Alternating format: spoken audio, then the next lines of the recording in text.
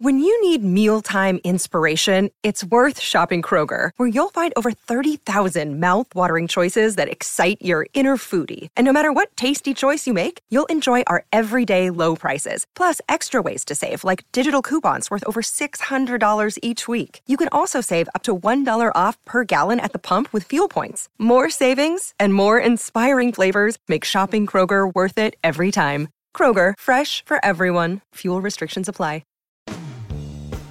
Hi, friends. The world got you down. Don't be sad. Listen to $2 Late Fee with Zach and Dustin. $2 Late Fee is the podcast that celebrates the best decade of entertainment, the 1980s. We pick a movie and soundtrack from our youth that we loved and see if it holds up today. We also interview your favorite celebrities from that era. All in the spirit of positivity and togetherness. Check us out at $2latefee.com.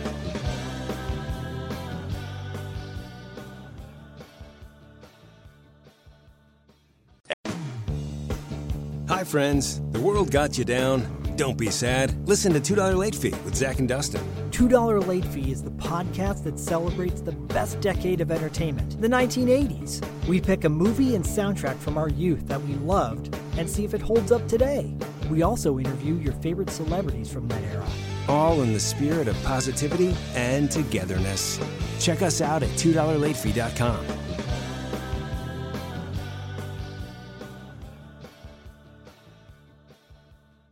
Hey everybody, you may have noticed that this is not a normally numbered episode. It may say the words retroactive episode. That's because this is one of the episodes from when we used to do a little thing called the Reddit Horror Club. There's a bunch of different stuff going on. We're taking a quick break this week. We'll be back with a brand new episode next week. But in the meantime, we didn't want you guys to miss a week of our fantastically witty banner. So we're gonna shenanigans. We're gonna release this episode discussing horns. This might be. I don't think it's red, white, and blue level mean to the person guessing. Yeah, second only. You know, this is a beautiful tie-in to the fact that the person whom we harassed mercilessly during this episode was on the Odd Thomas episode of Horror Movie Night. Oh yeah, we ripped him a new one on that one too, didn't we? And he is. I think we were a little bit nicer on that one than we were on Horns. But I mean, which is weird because I'd watch Horns 3 more times before I watched the first 10 minutes of Odd Thomas. Yeah, I'm kind of in the same boat. Like, we really trashed him for Horns, and I think the problem with Horns was just that there was this whole like, this isn't really a horror movie, and like that was like an ongoing thing with us during that episode, whereas like Odd Thomas was just not a good, this isn't a movie, was how I felt about Odd Thomas. Like, this is just a series of mistakes that someone videotaped and released. So there's a lot of meanness in this, which is pretty much why we picked it. So I hope you guys enjoy us really just hating on this movie, which really isn't like, it's not that bad of a movie. It's probably the most average movie that we reviewed at the time. Well, I was just going to say, I mean, it's really not terrible until like the last 20 minutes. Then it just goes off the rails. Yeah. Yeah, that last 20 minutes is just brutal. Like, what was the girlfriend's name again? Who the fuck cares? I don't know. Whatever. The redhead girlfriend. Like, her decision-making process... It just thinking about it now still makes me fucking angry that she would do that. So, you know, at the time that we had done this episode, you know, Reddit Horror Club was more of everyone watches the movie and then discusses it, whereas, you know, this podcast is way more, we're picking movies that no one in their right mind should ever watch, and we just trash it like crazy, and then occasionally we'll be like, hey, you know what, the Brain wasn't so bad. You should actually try to find a copy of it. Which, side note, thank you to everyone. Who said that about the Brain? I certainly didn't fucking say that. That being said, thank you for all of the people who have been listening and sharing the Brain. That episode is doing fucking phenomenal, which is super unexpected because that is like probably the most obscure movie we've done in a long fucking time. Absolutely. So thank you for all of you guys out there who are fans of the show, and girls, and for emailing us suggestions. And we do have a bunch of your suggestions lined up. I know we don't really mention that too much, but we have pretty much this podcast booked until early July at this point, just based on suggestions from you guys and our picks. So that's not to say don't keep sending them, though. So make sure you're sending us your suggestions at hmnpodcast@gmail.com. And in the meantime, enjoy the painfulness that is us discussing Horns. And next week, we'll talk about the painfulness of a movie that has a fart jump scare.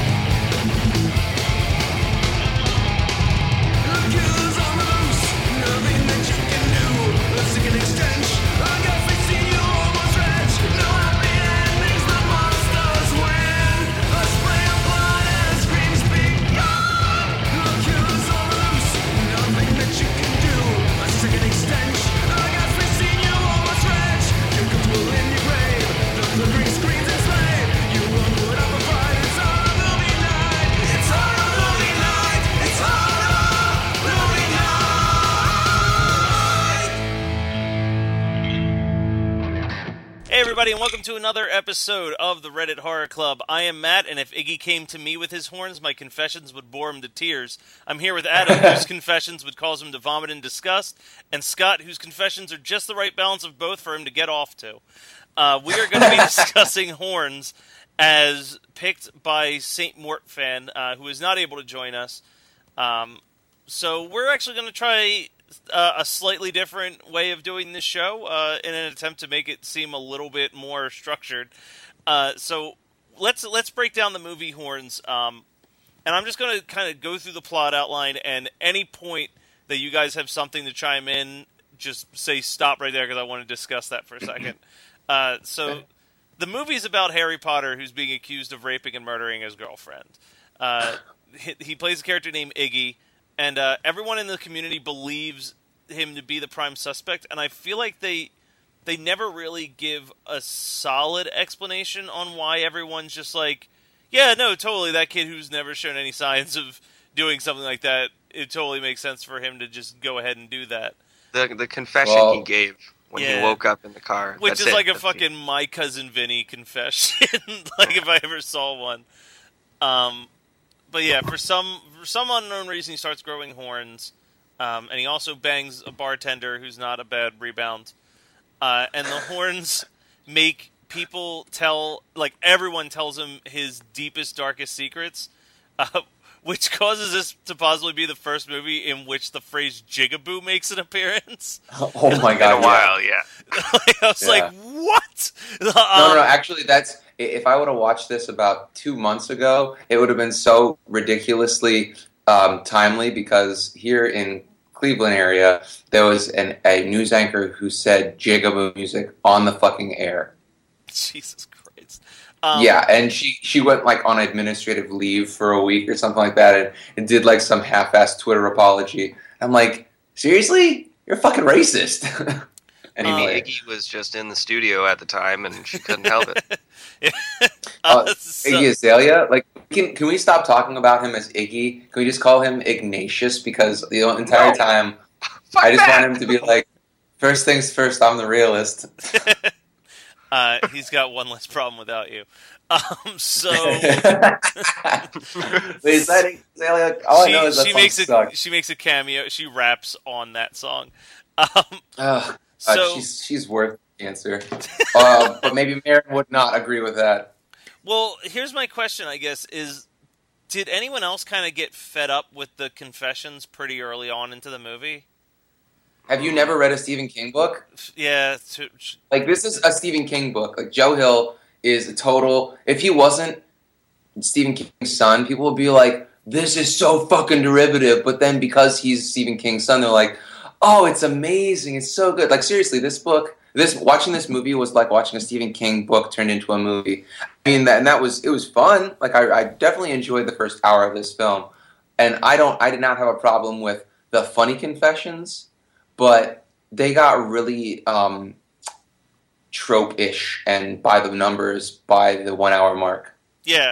Well, okay, so here's where I've got a lot to discuss. So he goes to the doctor's office, which I'd like to propose that the doctor is possibly the best character in the movie. The best, absolutely, yeah. Um, Can love the Doctor. and when he's in the doctor's office, he goes into this this like weird memory of like the story of how he met Miriam, and it involves him like surfing down a log flume and his friend Lee blowing off his hand. And I have a note. This is one of the only notes I have written down, which says, during the scene where they're blowing shit up with cherry bombs, one kid, who has a shitty nickname of Meatbag, is rocking a Guns N' Roses shirt, while Ig's brother is dressed like a fucking newsie, and Glenn is talking like a pink lady from Grease, and then Iggy's wearing a Nirvana Bleach shirt because he's up to date with new underground music. Iggy is one hip-ass 12-year-old. Like, Don't they live in like the fucking wilds of Washington or something like that? And It looks like a logging town. This looks like if Twin Peaks suddenly got like Nirvana for some reason, like before everybody else.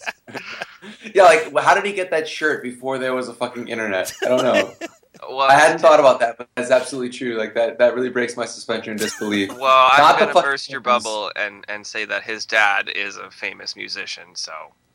I guess there could be some... and his brother's in a kick-ass ska band. Dude, so that ska song, because for everybody who's listening, like we Facebook message all day, every day, and I hadn't watched this movie until right before we podcasted, but they had watched it earlier, and so a couple days ago, Matt's like, dude, that ska song's amazing. Who is it? And Adam figured it out or whatever. But I was like, God, this movie's from like 2014 or 2013, and there can't be a good ska song in it I haven't heard before. And sure enough, there was a good ska song I'd never heard before. It's a fucking awesome. I want to pick up that band's album because that song is fucking fantastic. And side note. When we discussed the Mole Man movie of Belmont Avenue, Mole Man of Belmont Avenue, and I was saying how I really liked that shitty song that they made that shitty music video for. Yeah. I sent an email to the production team for that movie, and I said, "Hey, I thought that song was really fun. Is there anywhere I can listen to it or download it or something?" And they're like, and nothing happened because it was like this was just for the production. Like they sent an email, like a form email back that said this was just for the production team or whatever. And then last week I got an email from the producer or one of the brothers that did the movie, and was like, "Hey, sorry, we just don't really watch this email very often. Here's a link on SoundCloud." So I'll post that in the comments for this movie. But that was kind of funny that I finally got an email back about that. That's pretty. Yeah, that is super sweet. Actually, the song is not as good as I remembered it being in the movie. Well, while we're talking about music and the ska band, I really like the soundtrack to this movie. I mean, it's mostly just like a mixtape of songs that you know already, but you know, like you've got some of David Bowie songs. Well, like David Bowie, and there's I think Pixies' "Where Is My Head" is in there, and like it's Where's just My like, Head? The Pixie song "Where Is My Head?" Or Where's My Head? Yeah, Where's My Mind? Also, can we have a moratorium on using that fucking song? I know people are always like, "Oh, Fight Club did it best." It's not even that. It's that 150 fucking movies have used it. Just stop fucking using it. I don't want. Yeah, dude, listen, when I loved Goaty Hook, and Matt and I have discussed this, I loved Goaty Hook back in junior high and high school, and they covered that song in like 1998, and I was tired of it. I mean, it's a good song. I respect the Pixies for writing that song, but I've heard that so many iterations of that song, I could not give a fuck if I ever heard it again. So I think back to the movie. I think it's during this flashback that we also get the Juno Temple nude scene, which is a strong contender for best nude scene of this round. Yep. It's pretty fantastic. I'm kind of curious Scott's opinion because he is the resident nude scene expert. Movie expert.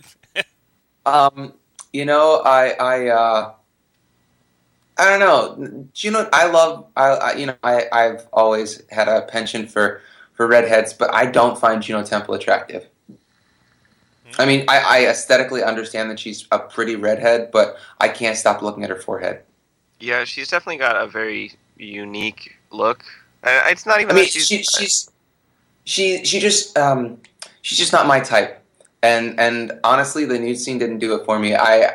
If I'm gonna pick best boobies from this movie, I'm gonna go with the nurse that gets banged by the doctor while Iggy is under sedation. That was great. Okay, so let's jump to that real quick because I do have a note here, and you two might be the only two people that know what I'm talking about. But the noises that Ig makes when he wakes up from that scene are literally Trey Parker's gross out noises in basketball. He's just like,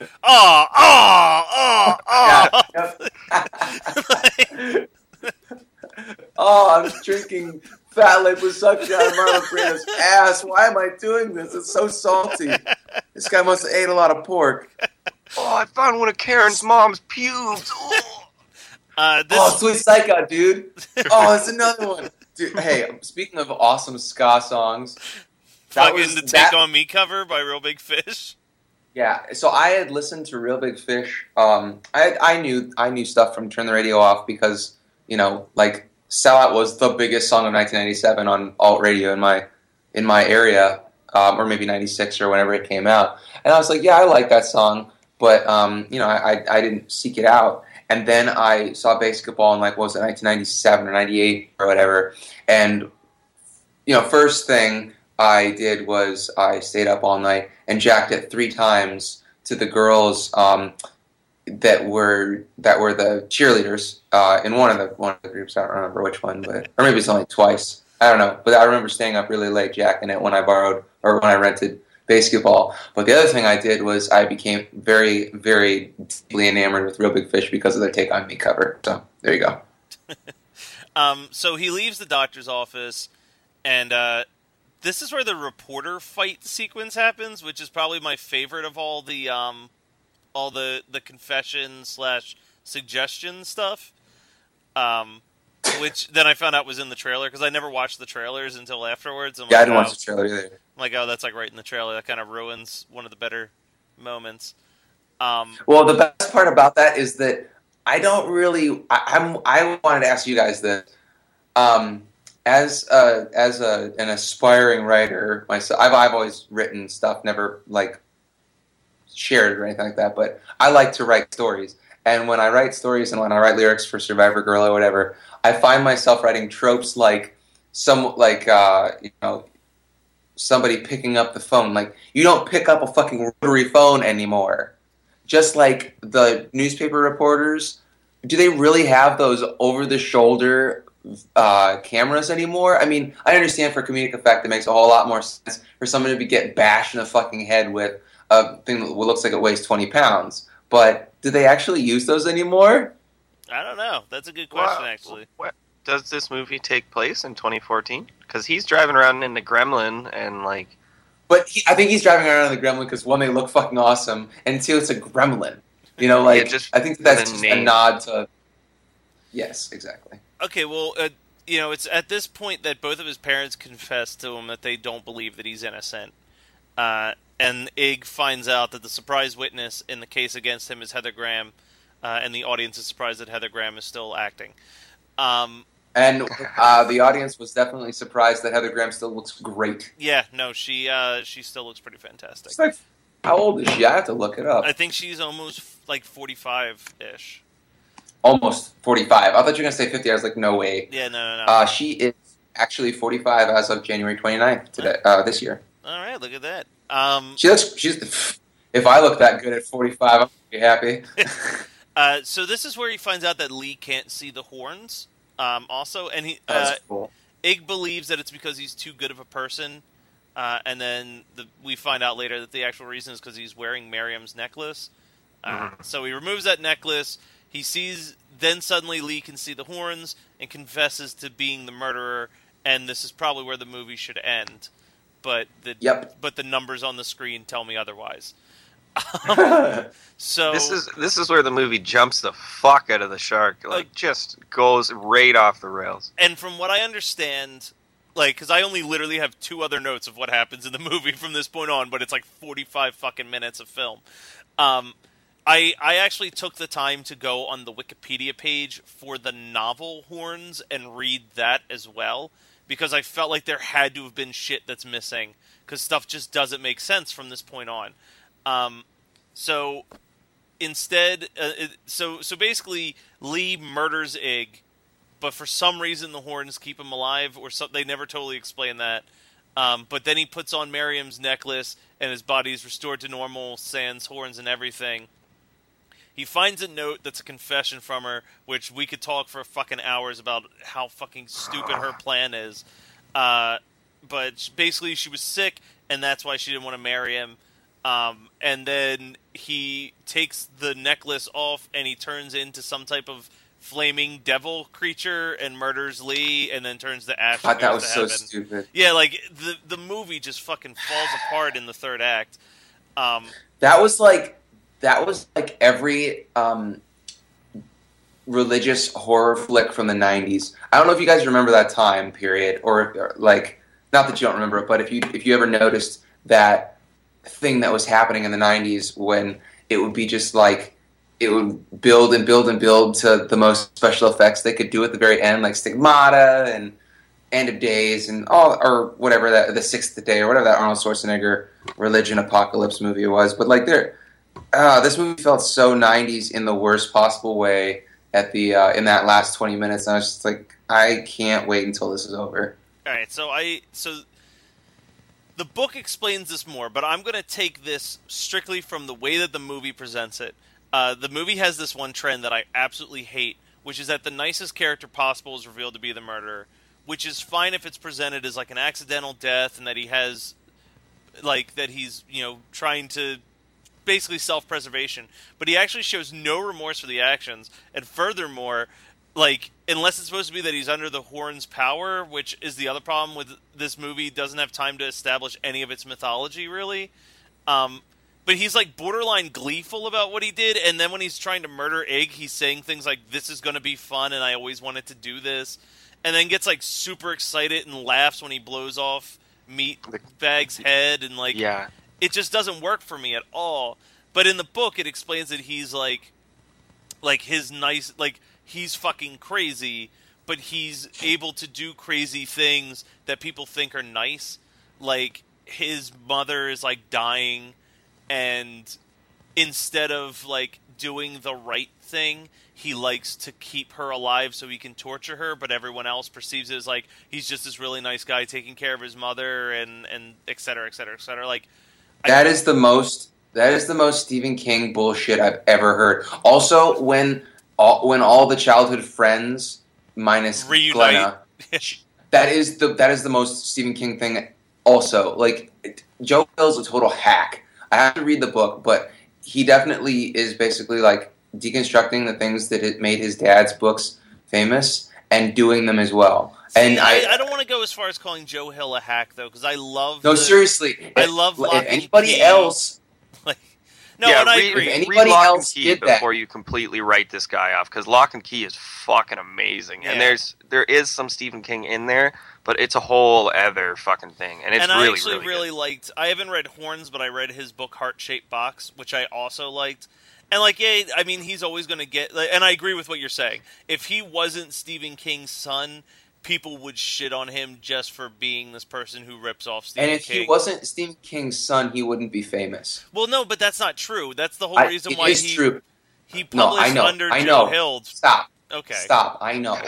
Megan and I had this conversation yesterday. I can cut you off the pass to save time.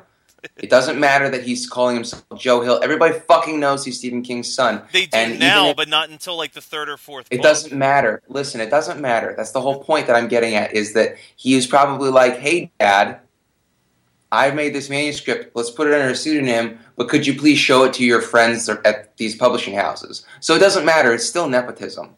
I mean, it's the same thing, though, but that's like I have an issue with Tucker and Dale versus Evil, because the guy who directed that says how hard of a struggle it was to finance the movie, and he's fucking Sally Field's son. Like, how hard that sounds like bullshit. But anyway, we'll get off. I would still say that don't write off Joe Hill until you've read Lock and Key, because that comic is okay. I'll read Lock and Key, but I don't think I want to read Horns. Yeah, I mean, Lock and Key and Lock and Key is a comic book series, so it's fucking fantastic. But the other pet peeve that I have, and again, I don't know if this is bad translation from the book or whatever, but I hate when narration is like super inconsistent and literally just reiterates things that we already have figured out ourselves. Like, literally, there's a point where the only narration is the horns were a blessing, not a curse. And it's like, yeah, we fucking figured that out, buddy. Like, you know what? My biggest problem with this movie is the fact that the screenplay is shit. The direction and the cinematography are great, and the acting is actually really good. Daniel Radcliffe was great, and you know, I liked everybody in the movie, and I didn't not enjoy this film. I don't mean to be shitting on it, like sounding like I didn't enjoy it. I would rewatch this movie. Like, this is not a movie that I would watch it and turn it off at the hour and a half mark. Yeah. You know, I would turn it off after he gets like thrown into the lake. Aang's brother's overdose scene is fantastic. Like, when he's that was really cool. Yeah, that scene's fucking so cool. And like, this is a director who I usually either like even the movies I don't like by him, I still think are visually interesting. Like, I'm not a big fan of the Hills Have Eyes remake, but I think it's visually interesting. And Adam and I talked earlier about how Piranha 3D is like his masterpiece that'll never be topped. But this is probably... I'll have to watch it. You've never seen Piranha 3D? No. Well, okay, I tell you what, I'm gonna pick that for next round because it's actually so much fucking fun. It's awesome. All right. Good. Now we all know what we're going to pick next round. I'm picking Slumber Party Massacre. I won't say what I'm going to watch, what I'm going to pick yet, but for a hint, I will say...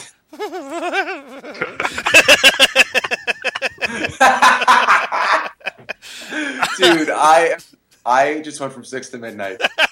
I'm so stoked. Did anyone notice? I think I might drive back to Philadelphia just to discuss that movie with you. Did anyone else notice Lee's fake fingers? Because they look fucking retarded. Yeah, they're terrible. Yeah, they look, weird, I put these two cones over my real hands. Like, the whole time I'm like looking at his hand and I'm like, they look like he's just got normal hands, and then there's a close up of his hand. I'm like, what the fuck is that? Like, that is the shittiest fucking fix of two fingers being blown off I've ever seen. Do you remember Royal Tenenbaum where Gwyneth Paltrow has that weird wooden finger the whole movie? Yeah, and the whole joke is supposed to be how shitty it is. Like, god damn it. So do we want to talk about why Miriam's plan is the worst plan in the history of fucking cinema? I'm going to save you from the horror of my dad's life. Is that what you're getting at? Yeah. I'm going to be honest with you, I jumped around a little bit right at the end because I was like, I'm over this. After he got that final confession, I was like, eh. Well, that's right. But like, the idea of just like, and I'm going to propose a question to the few women in this club. Like, I want to know, do you think that this is like a logical, good plan? Like, is this just like guys' perspective of it being like, this is stupid? Because in the movie, they try to make it seem like it's this selfless and romantic gesture, but like, it seems it's incredibly super fucked up. Selfish, actually. Yeah. It's crazy. When I was in high school, there were two girls that did the same thing when they were like, we can't be together because of like college, you know, and or whatever. And so I don't know if that counts as like, you know, an actual analog, but she explained it as we can't do this because she didn't lie about cheating on him so that he would hate her and be like make it, quote, in her mind, easier for him to get over her. Like, it's so fucking asinine of like, I don't want to hurt you, so I'm going to tell you the most hurtful thing a human being could tell another person that's been in like a 10-year relationship together. Yeah, I mean, we grew up together and we know each other better than anybody, but we can't just sit down and have a fucking conversation about this, can we? Like, my will's not strong enough to say no. Blah, fuck off. Yeah, well, I mean, it was supposed to be romantic. Seriously, though, Joe Hill wrote that in, like, I'm sure that he wrote that scene thinking, like, what is the most high school bullshit that I can put in this book? The only other note I have here is, I'm glad the only witness to the end of this movie was an established drug addict. Good to know a reliable source will be getting the truth out to the world. That's pretty good. So, I mean, do you guys have any other discussion points, or do we want to hop into Adam's notes? I have stuff that I want to discuss, but it'll tie into the notes. So. All right, well, let's just hop into notes then.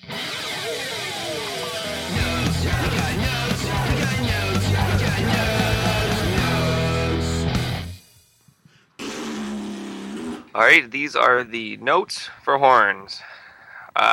You know what's a shitty way to start your movie? With a really cheesy voiceover. Don't do that. Don't do that with your movie. Harry seems to think that no means yes. Because he's like, let's have sex. She's like, no. He's like, yeah, come on. Hey, dude, if you don't want that fucking Bowie record, if you're just going to wreck it, I mean, I'll take it. Don't. Dude, I was the same thing. Oh. I was so mad when he was doing that. I was like, fucking stop. Fuck. Yeah, pissing on your dead girlfriend's grave is really not the best way to go about proving your innocence. Yeah, I thought the same fucking thing. I'm like, what is he doing? And then, Glenna comes over and she stops him midstream. That must be the most painful thing that happens to him in the entire movie. And then she's like, I want to ride on that. Well, he was hammered, so as soon as he put his dick back in his pants, he just pissed all down his leg. And then he was like, you can see my horns? If I saw somebody with horns, I'd piss my pants or something like that. And I'm like, yeah, dude, you just did. We got some really lovely sound effects when the horns are popping out through his head. They're like, fucking gross. Wow, what a fucking lame way to die, is fucking trapped under logs in your tidy whities. What a shitty way to go.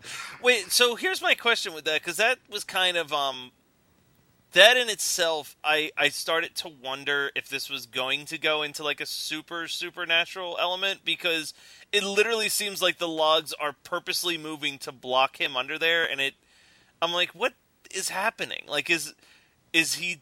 Like, it doesn't make sense why he can't just squeeze in between some of them, or even, like, he's trying to, like, move them with his hands, and they're refusing to move, and they actually just seem to purposely form together the second that he's trying to get out. Like, I don't understand what's happening there. The waves created by a 90-pound child are not going to be enough to move 1,000-pound logs. It's just, the water displacement is not going to happen. It's just... By the way, I did have a note that I ended up deleting because they acknowledge it in the movie, but I did write, not to nitpick here, but he's not naked. He's wearing underwear well, Meatbag sneaks, and then Meatbag calls it out afterwards. I'm like, oh, I guess I'll delete that note. Which I guess he just wanted to see him naked. Yeah, because they established that he was... Yeah, he likes... Yeah. Yeah. Anyways, too much child acting in this movie. I don't enjoy child acting, and this is... not that great. Not terrible, but not that great.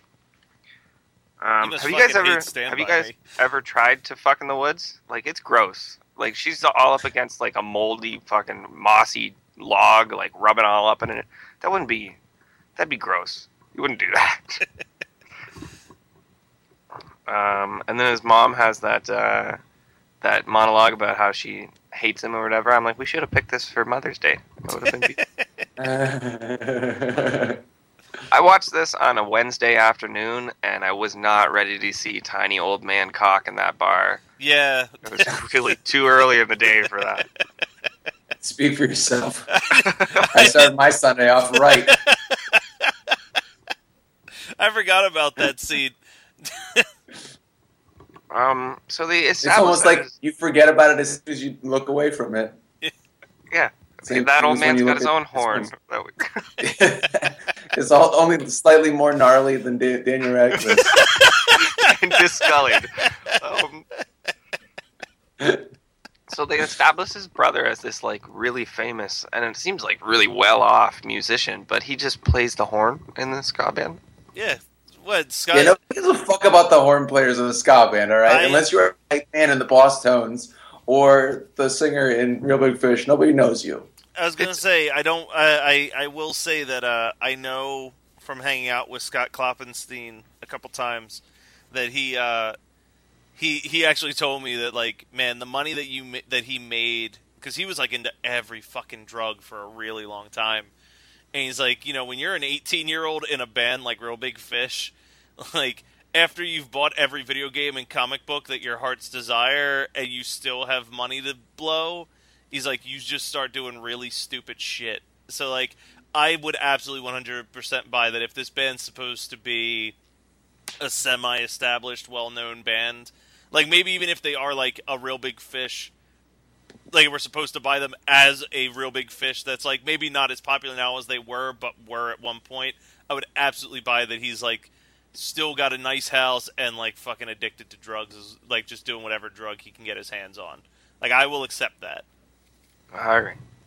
So, this is a real incestuous group of friends. They're all trying to fuck each other. Everybody wants to fuck the one girl, and it's weird. This is some Stephen King shit for sure. She's just giving blowies to anybody who asks. Yeah. Handies. Yeah. Oh, no, I guess they did say blowies. Yeah. It reminds me, all I could think about was, do you guys listen to the Mortified podcast? Yep.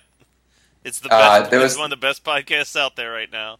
I'm surprised that you like it because you haven't blown it on the on our podcast ever. Because there's no way to connect it to this podcast the way I can with the other ones. But no, true, here's the way that it connects: is there's that one where the girl's talking about her friend who she's like, so and so is such a slut. She's always giving handies or something like that. She's like, maybe guys would like me if I gave handies.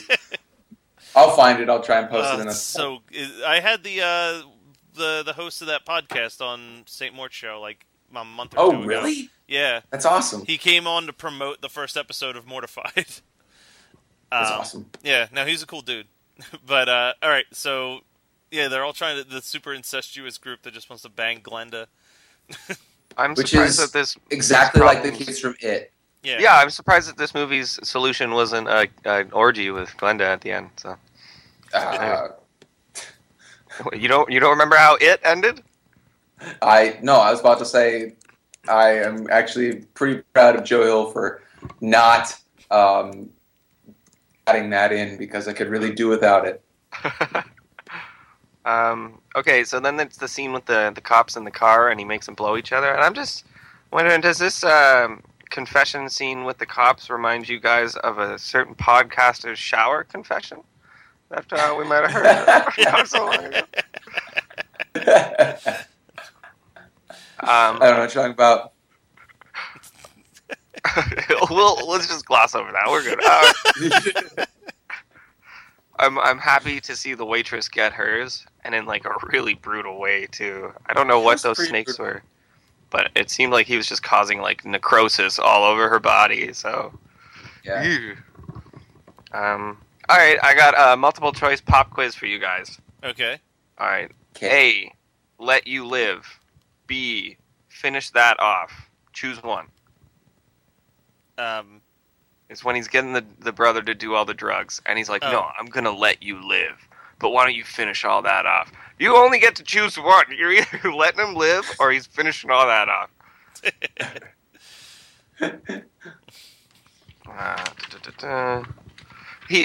Juno Temple really was leading that Lee guy on with like all the forehead kisses and stuff. I can kind of get. Yeah, forehead kisses are how I got my wife. I'm pretty sure that they're not as innocent as she thinks they are. Yeah, I mean, she was just really, really naive to think that this. I mean, I don't know. It doesn't. Well, she's probably emotionally stunted because she's only been with Daniel Radcliffe her entire life. Yeah, that's true. Yeah, that's true. Yeah. Why do people think in movies that the correct time to make your move is when a chick is sobbing uncontrollably? Why do they always go in for the kiss then? Because she was already wet, bro. But Cut that out. We're going to edit that out of this one. No, that's staying in there. Scott says something stupid. I'm keeping it in there because I keep all the stupid shit I say in every time. All right, so then we get to the Lee thing, and it's like, if you've never seen this movie before, you're probably imagining, like, oh, it's going to be a sad ending. But nope, this movie's about to go crazy. Here we go. Not only is he hard to kill, as he said, but he's seemingly fucking immortal, which, okay, you just gotta roll with that. I mean, everything else in this movie's been pretty weird so far with the horns and all the supernatural shit, so we're just gonna roll with the punches. But then he puts the fucking necklace on. And it's like, oh, my dead girlfriend's ghost done cured my demonism. Well, that's okay. We're just gonna go with that too. And then I have an excerpt from the letter that she wrote Ig here. Dear Ig, I'm a selfish ass who literally ruined your life because I'm an idiot and I don't understand how love or relationships work. So it is high school. Yeah, direct quote from the letter. All right, we get to the end scene, and I'm just like, are you ready? Are you fucking ready? Yeah, that's right, motherfucker. Welcome to the King family, where the endings don't matter, and it's Deus Ex Machina town all over the fucking place. Who cares? He's a demon. He's an angel. He fucking... I don't know what's going on. Everything. Neither do you. Neither does Joe Hill. Nobody knows. It doesn't fucking matter. What is that shit? How... Like, this is... You guys ever read The Stand by Stephen King? I tried, and I'm gonna try again, but I wasn't digging it when I gave it a shot this year. Dude, The Stand is not something that you enjoy. It's something that you don't. Well, now I'm in the middle of it, and I'm actually kind of cruising through that pretty easily. It is a really good read. It's also in the summer of 1958, which makes it awesome. Yep, I agree with that. Well, and the other thing that I think helps. And I was talking to someone about this. Stephen King is one of the few people that I recommend you watch the movie before you read the book because he gets so wordy. Because your expectations are so low. well, no, not just because of that, but because he gets so wordy and talky in parts that, like, if you already know the basic plot line, you can get to a chapter and be like, you know what, I could probably just skip this chapter and not really miss anything. And, like... he'll spend 3 pages just describing how green the grass is, and you don't need to fucking know that. Nobody cares. But yeah, it's at the end of The Stand, like Deus Ex Machina, the hand of God. That literally happens at the end of The Stand. Like a hand descends from the cloud and just like, boop, saves the day. Bye. Like that's the end of the fucking book. And it's like, what? What are you fucking doing? And there are tons of gay hand jobs in that book, so it really is, the same as this book. So. Okay, and I have one last question. So there's a line where he goes, where he puts the necklace on, and he's like, I could feel the spirit of her around me, protecting me, blah blah blah.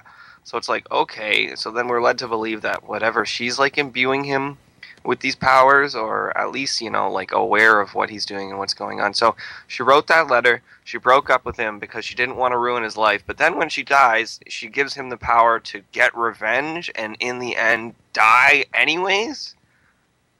Yeah. But hey, obviously there's an afterlife, so he can spend the rest of eternity with her and they can just chortle together, be like, we really fucked that guy over. Fuck you know. What? Oh, Joe Hill, you fucking... what are you doing? Yeah, the King family legacy is... it's going to be... The first half was awesome. That's the legacy they're leaving behind. I like that you say that in like a Mike Birbiglia type voice, too. Actually, I think that should be the tagline for every Stephen King book ever. The first half is awesome. Yeah, every critic's review, like every blurb on the back should just be like, stop at page 256, save yourself some trouble. Let's be honest here, if it's halfway through a Stephen King book, it's page 700. Yeah. Yeah, so that's my notes. I like it enough. This is the second time I've watched it. I'm never going to watch this fucking thing again. And I wouldn't suggest other people watch it really either. Wait, so was this your first time watching it, or had you seen this previously and then rewatched it for notes? I had seen it before. Oh, you saint. You're a saint. Yep. Yeah. I gotta do those notes, man. Oh, man. Yeah, this... I would watch this again, but not for a very long time. Like, this is not like a top priority movie for me to re-see. But, I mean, there's enough, like I said, like the drug, like the scene where his brother's overdosing and stuff like that is cool enough that I would want to have this on my shelf, if for no other reason, when I do like my, Halloween mashups at the end of the year, or every Halloween. Like, there's some really cool stuff in this movie, but it's definitely buried amongst a whole lot of garbage that you got to sit through. And an ending that you don't need. The acting's really competent. there is, like some really. I mean, I like the concept too, although they kind of just really take it out of hand and like overboard. But yeah, it's good. Do you guys know who the original person who was going to play Ig is? No. Sorry, Ignatius. I actually read this on IMDb and I can't remember though. Shia LaBeouf. Oh yeah, that's the one. I'm really glad that would have been amazing. That would have been so funny to watch. It would have been a great double feature to go with Disturbia, the other pseudo horror film that Shia LaBeouf was in.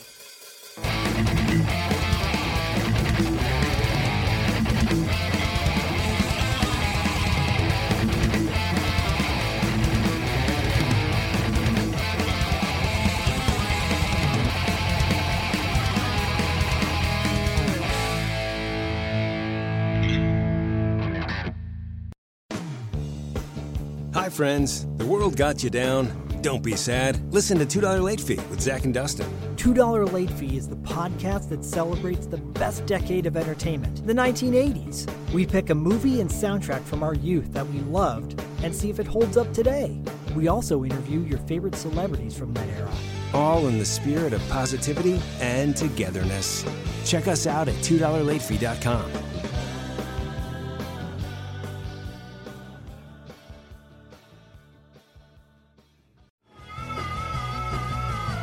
You're listening to the Geekscape Network.